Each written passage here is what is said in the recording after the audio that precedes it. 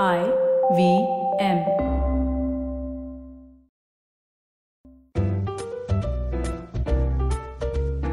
The Croc's Tales by Anand Sivkumaran. As you guys know, my book, Natasha Mehra Must Die, has come out, and this entire fortnight, I've been introducing characters and situations from the book. This is the last part, Meet the Kul. Aryan Khosla was not the name he was born with. The Kul had decided to rechristen him when they used their clout to ensure that he was cast as the lead in Star Maker director Rehan Abbas's film Dynamite. Aryan had not been Rehan's first choice.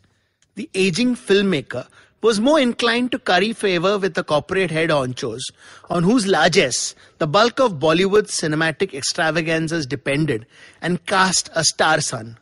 Not that Aryan wasn't star material. Like thousands of other strugglers, he sported the rippling muscles and six-pack abs that have become the minimum cutoff criteria to legitimize one's Bollywood aspirations.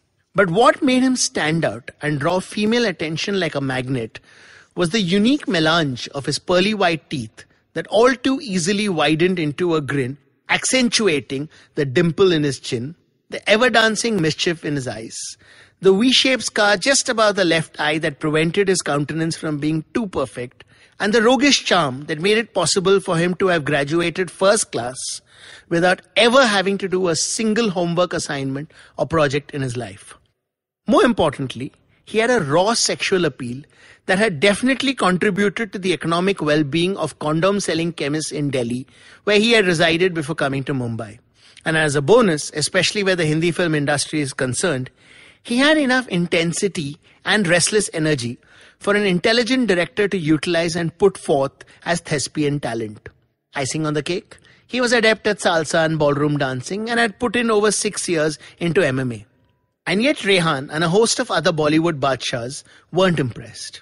Because Aryan lacked the most important of all attributes, the surname. Granted that being from a filmy family didn't guarantee a bumper box office opening, but it was worth its weight in gold when it came to free media coverage, interviews, snippets, photo sessions, etc.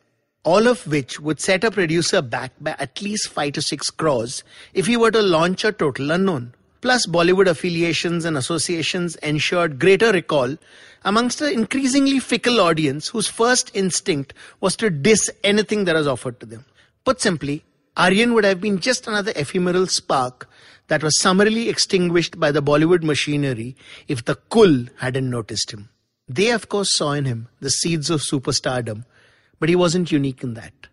What they were looking for was an all-consuming hunger to fulfill one's dream, the kind of yearning that doesn't allow for petty trivialities like morals, ethics, emotions, or even legalities to come in the way of getting what one wants. They saw this unbridled ambition in Aryan, and that made him a perfect candidate for them to invest in. The kind of person who would sell his soul and promise a lifetime of servitude to them in return for elevation to the uppermost echelons of fame, wealth, power, and success.